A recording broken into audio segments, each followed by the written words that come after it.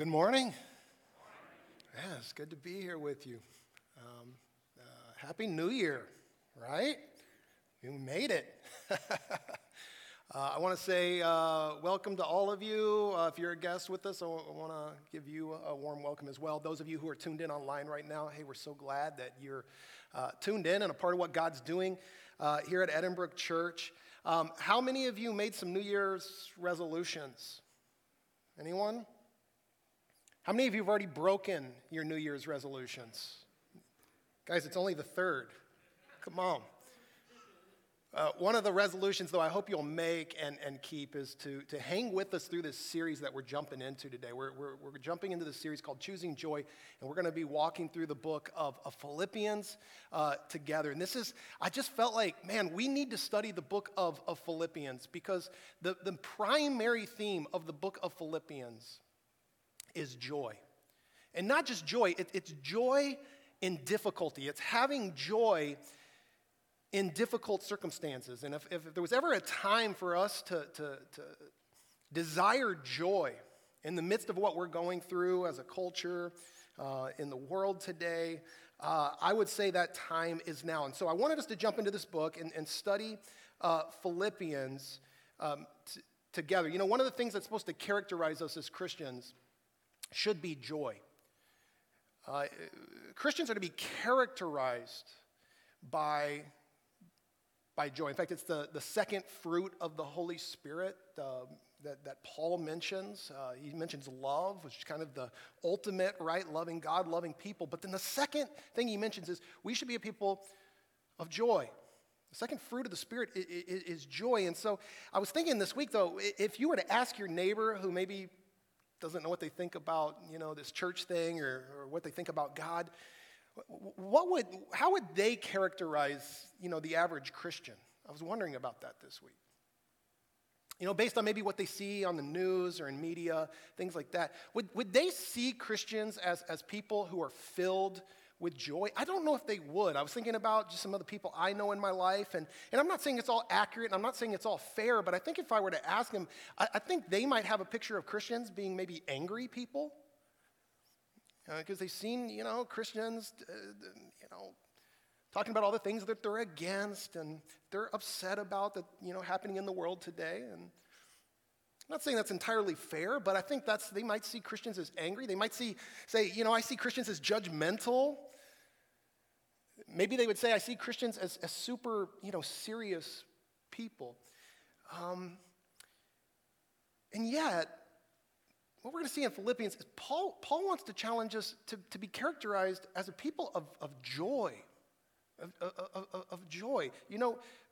This idea that we're supposed to be angry, judgmental, super serious people, I kind of reject that notion. We have something called the gospel. It's not called the bad-spel. It's the gospel. It's the good news. It's not bad news. It's great news. It's the best news. We have hope, eternal hope, because of what Christ has done for us, because of the life Christ lived and the faithfulness of Jesus. And we put our faith in that, and we get to receive all the benefits and the blessings that come from that. Friends, we should be a joy-filled people. And that's what the book of Philippians wants to remind us. How can we be a people? How can we choose joy? Because if you turn on the news today, it's probably going to bum you out. I mean, if you look at all the problems that are happening in the world today, you're probably going to find yourself maybe feeling a little fearful, maybe feeling depressed. But Paul says in the midst of everything going on, choose joy. And what's incredible about the letter of Philippians is Paul wasn't talking about his joy and encouraging the Philippians, this church at Philippi, to choose joy, from the comfort of his own home. He wasn't like sipping on a cup of coffee with his feet up and enjoying a good, sunset. He was writing this from prison. Paul was in a place of suffering when he writes this letter to the church at Philippi. And so for those of you who maybe aren't all that familiar with the Apostle Paul, I want to just back up for a second and just kind of tell you his story real quick. Give you kind of just a quick glimpse at the story of Paul. Before he was known as the Apostle Paul, he went by the name Saul. And Saul was a persecutor of the church. He was a Jewish man. He believed in the Torah, and he thought Christians were just wrong to the point where they were undermining the Jewish faith. And so he was out there putting Christians in prison. In one case, we know he had a Christian stoned to death, a man named Stephen stoned to death right there in the city streets. He was a pretty angry, super serious type. That's who Saul was. And he was headed to a city called Damascus. Okay, because he heard there were some Christians there, and he wanted to go and put these Christians in prison. So he's on what's known as the road to Damascus. And by the way, I hope we're all on the road to Damascus. I hope we are all on the road to de-mask us. Oh, wow. That was my dad joke of the year right there. I already got it out of the way. All right, to get past this virus, that's what I'm hoping for. And we should all be on that road. Just trying to bring a little joy. Trying to bring a little joy to those of you who groaned at that. All right. But Paul, he's on this road to Damascus because he's going to go persecute these Christians there when Jesus shows up on his journey to Damascus. And Jesus is going to revolutionize, radically change Paul's life. He's going to realize that all those Old Testament prophecies, everything the Old Testament was talking about, was ultimately talking about Jesus. It was all pointing to Jesus. Jesus was the fulfillment of all the things the Old Testament prophets were talking about. He was the Messiah, the Son of God who had come to save sinners from their sin, bringing them back into a relationship with God. And so this changes Paul's life. He's going to become known as the greatest church planter that's ever lived. He becomes a missionary going throughout the Roman Empire, planting these churches in a very hostile environment. And in fact, he's eventually going to get arrested for his faith. He's going to demand to be able to talk to Caesar and to make his case in front of Caesar as a Roman citizen. Paul is granted permission to do that. And so after surviving a shipwreck, he's eventually going to make it to Rome, but not as a preacher, as a prisoner. And there in prison, as Paul awaits potential execution, and by the way, we believe eventually he was beheaded while in prison at Rome. It's there. Not sure if that day would be his last, that Paul writes this letter to the Philippians talking about his joy and encouraging the church of Philippi to choose joy as well. That's incredible. That's incredible. I don't know about you, I want what Paul has. You want what Paul has? You want that? Where you could be in a place of suffering, you could be in a place of difficult circumstances, and yet you could still have joy. Let me tell you a couple reasons you want joy. First, you want joy because it's something that the world can't take away from you. No one can take your joy away from you. Joy is fixed. We have to understand there's a difference between joy and happiness, right? So like happiness is temporary. Happiness is based on what's happening. It's based on your circumstances. And let's be honest, we're not always going to have happy circumstances. There's going to be things that happen in life where we find ourselves not happy. On New Year's Day, I went snowshoeing with my family, went with my father-in-law and brother-in-law. Kids came with, and man, I started off, I was so happy to be outside. I was so happy to be snowshoeing, and it was a beautiful day, and the sun was up, and I was just telling everybody, I was like, isn't this, it's just so beautiful out here. We were in these woods. They were covered in white, and it was absolutely, I just kept saying, man, this is so good. But when we started our journey back, I thought I was going to die, okay? And I was really, it was like one of those movies where I was like, I'm like in Danielle's arms saying, go on without me. Save yourself. Just leave me here. And they did. They just left me, okay? And I honestly, I couldn't, by the time I got back, I couldn't even see where they were at. We were out, 4-mile hike, got back when it was dark. By the time I got back, I was not happy. It started off happy, and 3 hours later, I was not happy anymore. I mean, that's how quick our happiness can change. On New Year's Eve, we opened up some shrimp, and I dived into this shrimp, so happy. Your pastor ate a little too much shrimp. I found myself sick, nauseous, unhappy. And like that, I went from being happy to feeling sick. I mean, that's how temporary happiness is in our lives. And that's the problem, building a life on happiness. And this is what I see so many people in our culture today doing.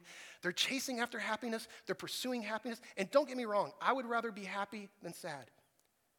Happiness is an emotion that God gives us. It's good to be happy. But I've learned, it seems like the people who chase after happiness tend to be the most unhappy people. Because friends, it is a false foundation. It is a foundation that is going to fail you. It's temporary. It's not fixed. Joy, however, is fixed.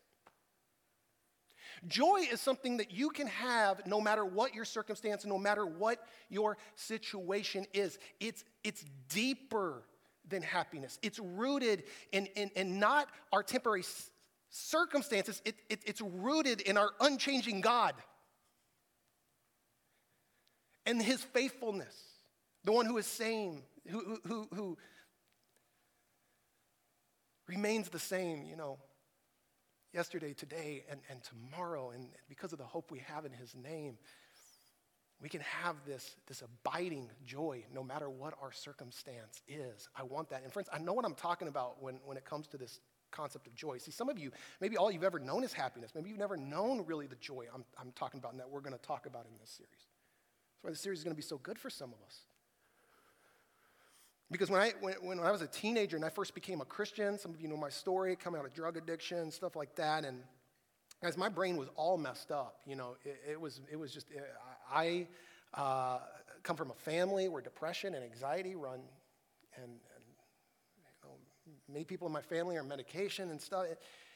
This has just been a part of my life, part of my journey, and then you come out of drugs where you've squandered all your serotonin, all your dopamine, all those feel-good chemicals in your brain are pretty much gone, right?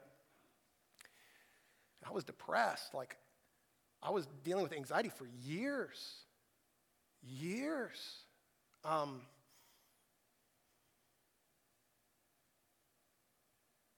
I'll share this story with you. Before I got married to Danielle, actually, I had to take this, the pastor who was marrying us wanted us to take this, test. I guess it was to see, our personality and things like that. And it was one of those tests, you weren't supposed to be able to cheat. You weren't supposed to be able to lie, even if you try to, answer some things to put yourself in a better light. It's supposed to catch that kind of stuff. And what it found was that I was super depressed and anxious, and it was so bad. This is just to give you a glimpse of it. The pastor actually went to Danielle's parents and were like, you might want to talk to your daughter about marrying this guy. That's how bad it was for them. Now, fortunately, Danielle's parents, we had a good enough relationship that they trusted me, and we moved forward, and praise God for that. But that's how bad it was. The pastor was trying to kind of get in the, I don't know if you should marry. This guy's depressed. He's super anxious. This is where I was at. Okay, now I tell you all this, why? Because the only thing that got me through that was the joy I discovered in the Lord. Because there wasn't happiness. There wasn't. The dopamine, the serotonin, stuff, that wasn't there. But there was a joy in the Lord that sustained me. The world couldn't take that away. My depression couldn't take away. My anxiety couldn't take away. It's deeper than your depression. It's deeper than your anxiety. This is why you want this. You want to discover this. You want to cultivate this in your life. Because the world can't take it away, which brings us to the second reason you want joy, because joy will be your strength. If you remember in the fall, we studied the book of Nehemiah, and there was this time where the Israelites were dejected and feeling hopeless. They were never going to rebuild the city walls, and they were just we're throwing in the towel, we're giving up. And then Nehemiah shows up, and what did Nehemiah say? Don't be dejected. The joy of the Lord will be your strength. And it gave them the fuel they needed to finish the wall. You want joy in your life because it'll be like fuel in your life. helping you to sustain difficult seasons and hardships that we all experience in a fallen and broken world. So that's why I'm hoping we're going to commit ourselves to studying the book of Philippians together, because it's all about giving us a perspective and teaching us principles so that we can discover this joy for ourselves and put these principles into practice that help us cultivate that joy in our life. Okay, so I'm gonna jump in to what Paul says here, starting in verse 1. But I want to just say this, that one of the places where we can discover joy is the church. The church is a place where that can bring joy into our life. So we're going to see Paul's going to talk about this morning. Your church family can be a place that brings joy into your life. Paul got joy from the church at Philippi. So let's look at what he says, starting in verse 1. It says, Paul and Timothy, servants of Christ Jesus, to all God's holy people in Christ Jesus at Philippi, together with the overseers and deacons.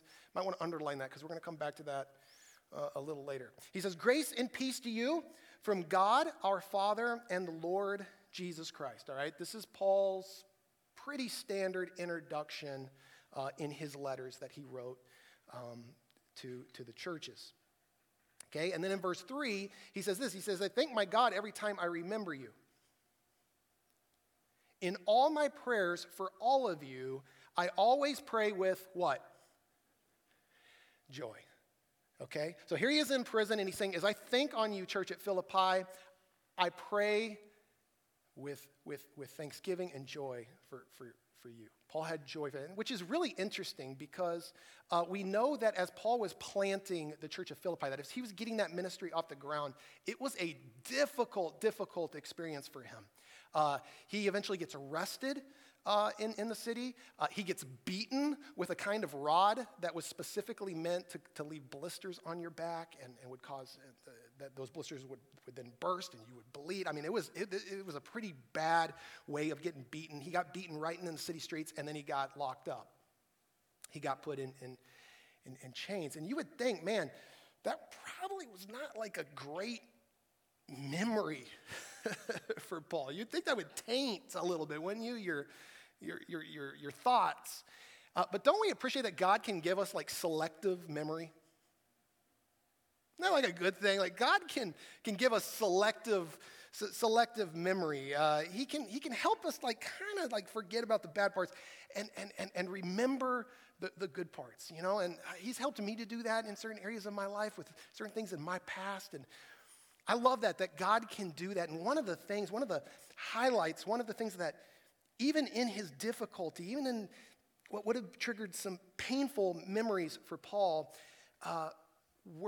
was his church family in Philippi. He loved the church at Philippi. And it's interesting that if you study his other letters, usually Paul's got some pretty harsh rebukes towards the churches that he wrote to. Usually had to at least do some correction. Paul's letter to the Philippians, he just loved the church of Philippi. He loved these people. It's unique compared to all of his other letters. He had an affection for the church at Philippi that you don't so much see in his other letters. He just a vulnerability of his expressing his love for that church. This was a church that brought Paul great joy. Not that he didn't love his other churches, and not that they didn't bring him a degree of joy as well, but he loved the church of Philippi, and it got me wondering, how can we be a people here at Edinburgh who bring each other joy? How could we be a church family that when you think on your church family, yeah, there's going to be hard things, and yeah, we're going to find ourselves, sometimes having to live through difficulties in the world, and sometimes even as a church, but how can this be a place that when you think, it brings you joy? Because the church should be a place that produces joy in your heart. That's what I want to talk about this morning. Is how can we be a joy-filled church, a church that brings joy to one another, that helps you have joy in your heart when you think about it, all right? So we're going to look at the rest of what Paul says here in his opening remarks. And I see three things that help us to be a joy-filled church. This is what brought Paul joy from the church of Philippi, all right? First, we are a joy-filled church when we are on mission, okay? When we're on mission together. Look at verse 4 and 5. Paul goes on to say, in all my prayers for all of you, I always pray with joy. Why? Now he's going to tell us the why. Because of your partnership in the gospel from the first day until now. Why did the church at Philippi bring Paul such joy? Because they were partners in the gospel. They were a church on mission. They partnered with Paul, and he's talking a little bit here about their financial support and how they had helped him. But they were partners in the gospel. They wanted to see people come to know Jesus. They had come to know Jesus, and they wanted others to come and know Jesus. So they supported Paul and the ministry happening right there in Philippi. You know, it's interesting. The first person that Paul led to Christ in Philippi was a woman named Lydia. And we know she was like this wealthy businesswoman. She was a seller of purple cloth, so that tells us something. She was a wealthy businesswoman. Paul actually wanted to go somewhere else, province of Asia, but God kept him from being able to go there, we're told, in Acts 16. And then he has this vision of a man saying, come to Macedonia. And so he does. He goes to Macedonia, into the city of Philippi, and then outside of the city gates, he meets this group of women, and he shares the gospel with them, and Lydia receives the gospel. And she becomes the first Christian in Philippi. Then, as Paul is continuing to do ministry in Philippi, we're told that there's this demon-possessed girl that starts following Paul around, and she's apparently some fortune teller, but she's a slave of these people who are using her to make money, telling people's fortune. This girl starts harassing Paul, and so eventually he just turns and he's just like, in the name of Jesus, I cast this demon out of you, and the demon flees, and this girl ends up giving her life to Christ. She becomes a Christian, the second Christian in Philippi. Then the business owners, the slave owners of this girl get mad, so because they've lost their business, so they have Paul locked up in jail, and then through a series of events, Paul is able to evangelize to one of the prison guards.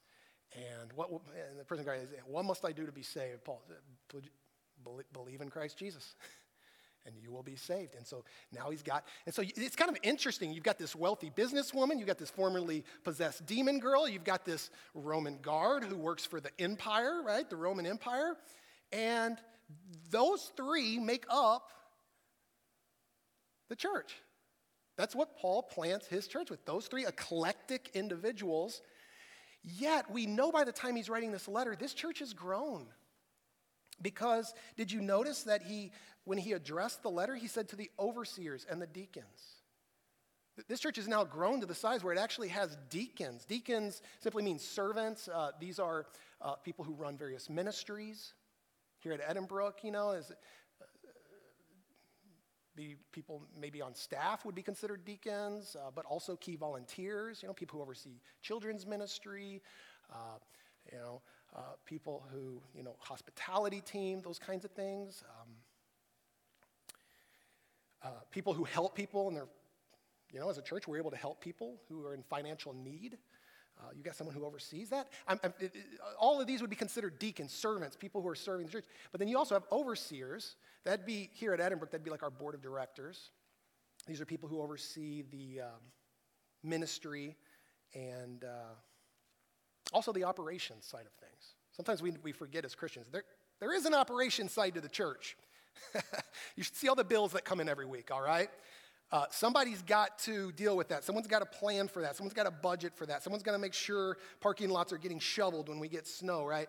And so you need someone who's overseeing all that. And so Paul is now addressing a church that's grown from 3 people to a church that has deacons and overseers. I mean, pretty incredible. Why? Because these people were living out the mission. They had received Christ, and they wanted other people to receive Christ, so they started telling other people about Jesus, and the church grew. And isn't there something about when we're on mission together? Isn't there just something about when, if you've ever been a part of a team, or maybe it was marching band or something like that, and you were doing something together that just unifies you and becomes exciting?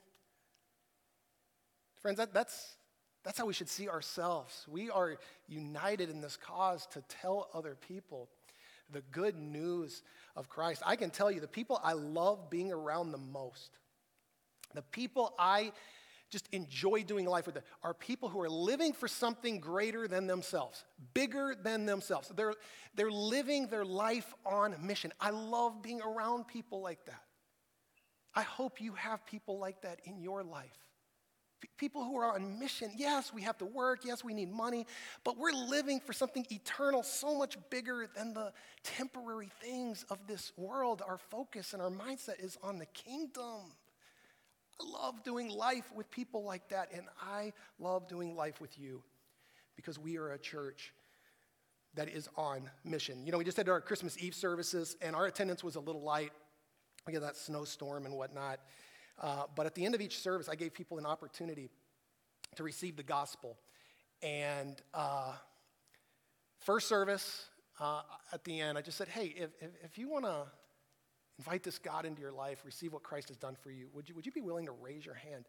And first service, 2 people raised their hand. There were 2 people that received Christ into their life. And then the second service, there were 3 people that raised their hand and said, yeah, I want to receive Christ into my life. And think about that, friends, for just a second. Okay, 5 people said, and what's funny is I saw one of them come in. One of them came into the service like this. Like, you could tell they were dragged into church. Like, we could see their heel marks right in the parking lot from where they were dragged into this place. And they just said, and by the end of the service, do you need God? Like, I need God in my life. I need to receive what Christ has done in my life. Friends, if those people meant what they were saying, if they meant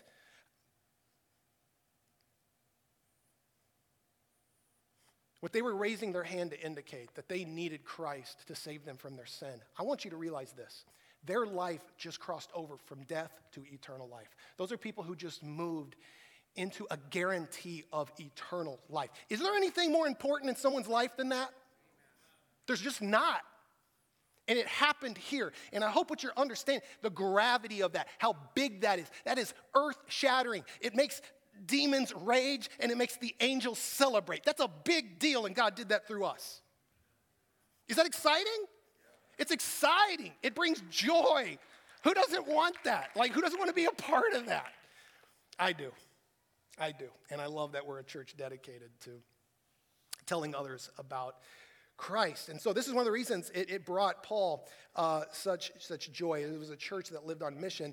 The second reason, though, is they were a church, or how do we be a joy-filled church, is by knowing that God is at work, okay? Realizing and having a confidence that God is at work in this place, and that he's at work in your life. Because look at what Paul says in verse 6. He says, being confident of this, that he, God, who began a good work in you, will carry it on to completion until the day of Christ Jesus. Oh, man. What an important verse for all of us. I just feel like this could unpack so much wrong thinking in the church. Paul was confident that God would complete this work he had begun in their lives. And not just in their lives, in your life. See, I found that a lot of Christians, they have this way of thinking where pastor maybe gave an invitation at an Easter service or a Christmas Eve service, or maybe a camp counselor shared the gospel, or maybe it was someone's mom and dad, and then maybe you received it at some point in your life if you are a believer, and you said, yes, I want to be a follower of Christ. I want to receive that and receive what Christ has done for me. And so you're kind of focusing on the scene. Someone shared it, you received it, and you kind of have this thought like, man, it just seemed like the reasonable thing to do, and that's what people do. It just seems reasonable. Why wouldn't you receive that? But the Bible doesn't focus so much on the seen. It wants to explain to us the unseen. And here's what I want you to understand. If you're a believer in Christ, like if you have an affection for Christ this morning, like if you ever truly realize, like I'm a sinner who needs salvation, do you realize that that's God who did that work and began that good work in your life? Do you know this? Because a lot of Christians don't. They think, I heard it was reasonable. There was someone there. It was kind of accidental. No. God ordained. He called you, is the biblical language, wooed you to himself, okay? That's what was happening in the unseen. It wasn't an accident. That's very important for you to understand. So where do you see that in the Bible? Well, it's interesting because I told you Paul's first Christian, person he led to Christ first in Philippi, Lydia, Luke tells us about that encounter. And look at what Luke says. He says, one of those listening, because again, he's talking to a group of women, or a group of people at least. One of those listening was a woman from the city of Thyatira named Lydia, a dealer in purple cloth. She was a worshiper of God, tells us she was Jewish, so she knew about the Old Testament. But she didn't know about Jesus. But then the Lord opened her heart to respond to Paul's message. Who opened her heart to respond to? God did that. And do you realize if you're a believer, God opened the eyes of your heart to see your need for Christ. And if you knew that, if you believed that, I just think you would have so much peace, right? You'd have so much peace. You'd be able to rest. Not so much me trying to earn God's love, but recognizing that it's God who called me and loves me. And friends, he promises he's going to finish the good work he started in you. We're all a work in progress. You know, we need to recognize we all have work that God wants to continue doing in our life. But here's what I want you to hear. It's guaranteed that he's going to finish that work. And look at me for a second. If that's you, listen, who's a believer, here's what you can know. God is for you. He's for you. He loves you. The Bible says he chose you before the foundations of the world. Your God is for you. And when we recognize that God is doing that, he's doing that supernatural work in all of our lives. He's trying to teach us things right now through our circumstance and our situation. We recognize that God is at work in us, the one who called us to himself and is going to carry on that work. We can have joy as the people of God. It's not an accident. This is God at work in our midst. Okay, but this brings us to the last one I want to talk about. We live by grace. We live by grace, okay? How do we be a joy-filled church? We got to be a church that lives by grace. Paul goes on in verse 7 to say, "It is right for me to feel this way about all of you, since I have you in my heart, and whether I am in chains or defending and confirming the gospel, all of you share in God's grace with me. God can testify how I long for all of you with the affection of Christ Jesus." How are we going to be a joy-filled church? We're going to be a joy-filled church when we receive God's grace and show God's grace to others. This is one of Paul's key tenets of his faith, that we are sinners saved by grace, that everything we have is grace. Grace means you don't deserve it, but that God knew us, loved us, called us to himself, and shows us this wonderful, amazing, abounding grace. And the thing I've learned about grace is that when someone shows you grace in life, you never forget. You never forget it. You never forget it. I've told this story before, but when I was a teenager, I was in 7th grade.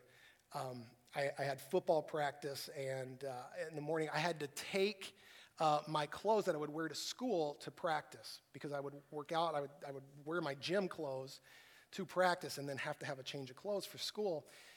And my dad, he kept reminding me, man, make sure you got your clothes for school. Make sure you got your clothes for school. I get to school, I get past football practice and realize I didn't have my clothes. Now, that might not seem like a big deal. This was a huge deal to a 7th grader, okay? I haven't washed my shirt in weeks. It's a gym shirt. And the shorts that our school issued us, friends, these things were like Daisy Dukes, okay? They were one step away from a Speedo. Can you imagine wearing that into your junior high? Nobody would be caught dead. I mean, you would just go hide somewhere in a corner. And I was scared out of my mind. This was going to I was terrified. And so all I could do was call my dad. The one who had been telling me, make sure you pack it. And I called him. I said, Dad, I blew it. Please. Bring me some clothes. He's at work. He worked like an hour away from our school. He didn't say a word about it. He got in the car. He drove home. He grabbed me a pair of clothes. Fought traffic.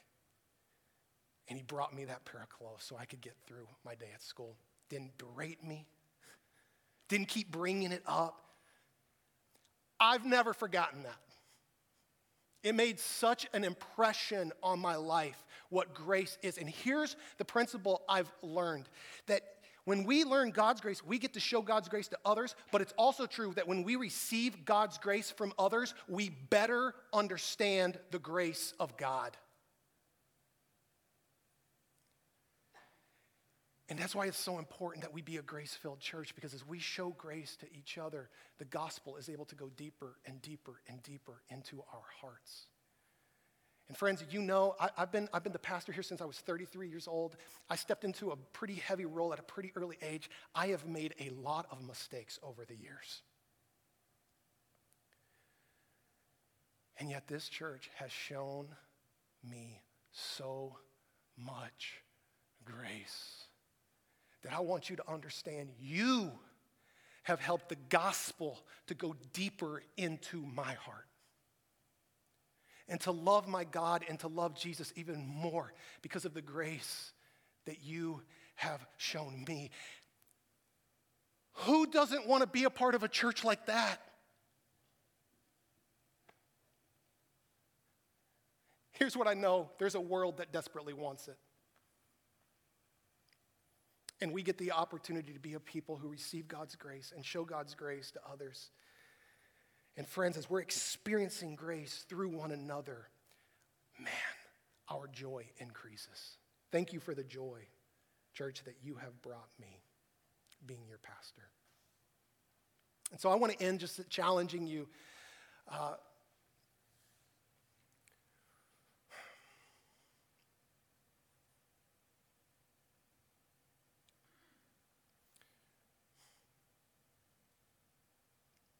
Don't just treat this as a thing you do on Sunday.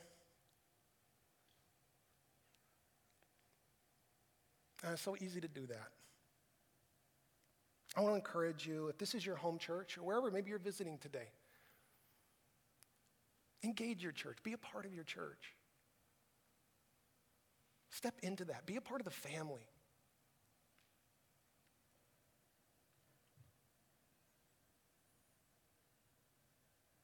Because there's joy to be found here. And I would tell you, Edinburgh's a great place to cultivate joy in your life. We're going to end this morning taking communion together. Hopefully you all grabbed one of these. Did you get that? Go ahead and get it out. And, you know, I wanted us this morning to take communion together, and because it's something that we are supposed to do together. It's supposed to be something that unifies us.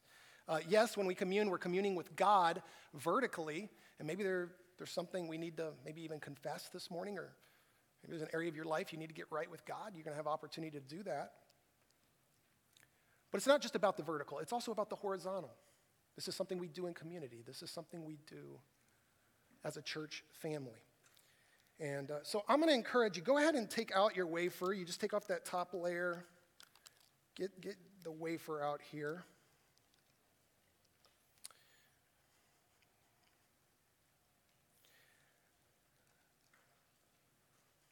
As we do this, let's be unified. Let's be unified in the things we've talked about this morning.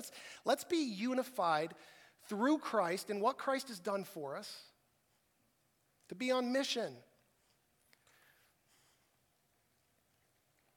to recognize that God is working here in this place and he's working in all of our lives, and then to live by grace, to receive God's grace.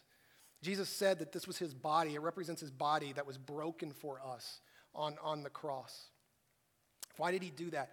So that we could have the forgiveness of sin, we could be made a new creation, that we could be called what Paul calls them, even though they were a work in progress. He says, you're saints. Do you realize you're a saint this morning? Do you consider yourself a saint? That's who you are. Why? Because Christ's body was broken for us on the cross. Not because of you or your good things or your good works. It's because of Christ.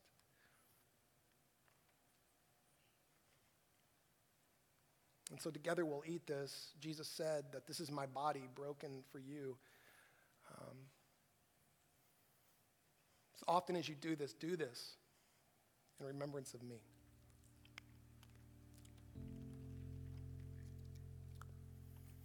And then Jesus took the cup, which represents his blood. You can go ahead and tear off that second layer.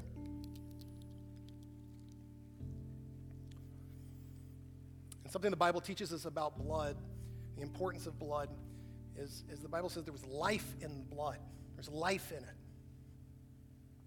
That's why the Jews couldn't eat meat that had blood still in it, because it represented life. And God wanted to teach them that lesson, that there's life in blood. So when we drink this, here's what's happening. Christ, because he gave his life, we get new life in us. See, you have eternal life, but we need to constantly be filled and recharged with the life that Christ gives. And because he made that sacrifice, you and I can walk out of here being recharged individually, but also as a church family with the blood of Christ. And so Jesus said, this represents my new covenant. Life with God, a life with me. As often as you do this in remembrance of me.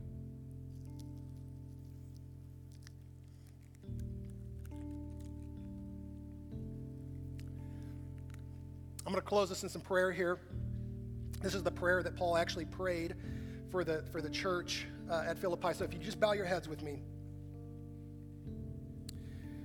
God, this is our prayer, that our love may abound more and more in knowledge and depth of insight, so that we may be able to discern what is best and may be pure and blameless for the day of Christ. Lord, fill us with the fruit of righteousness that comes through Jesus Christ, all to the glory and the praise of God. Amen.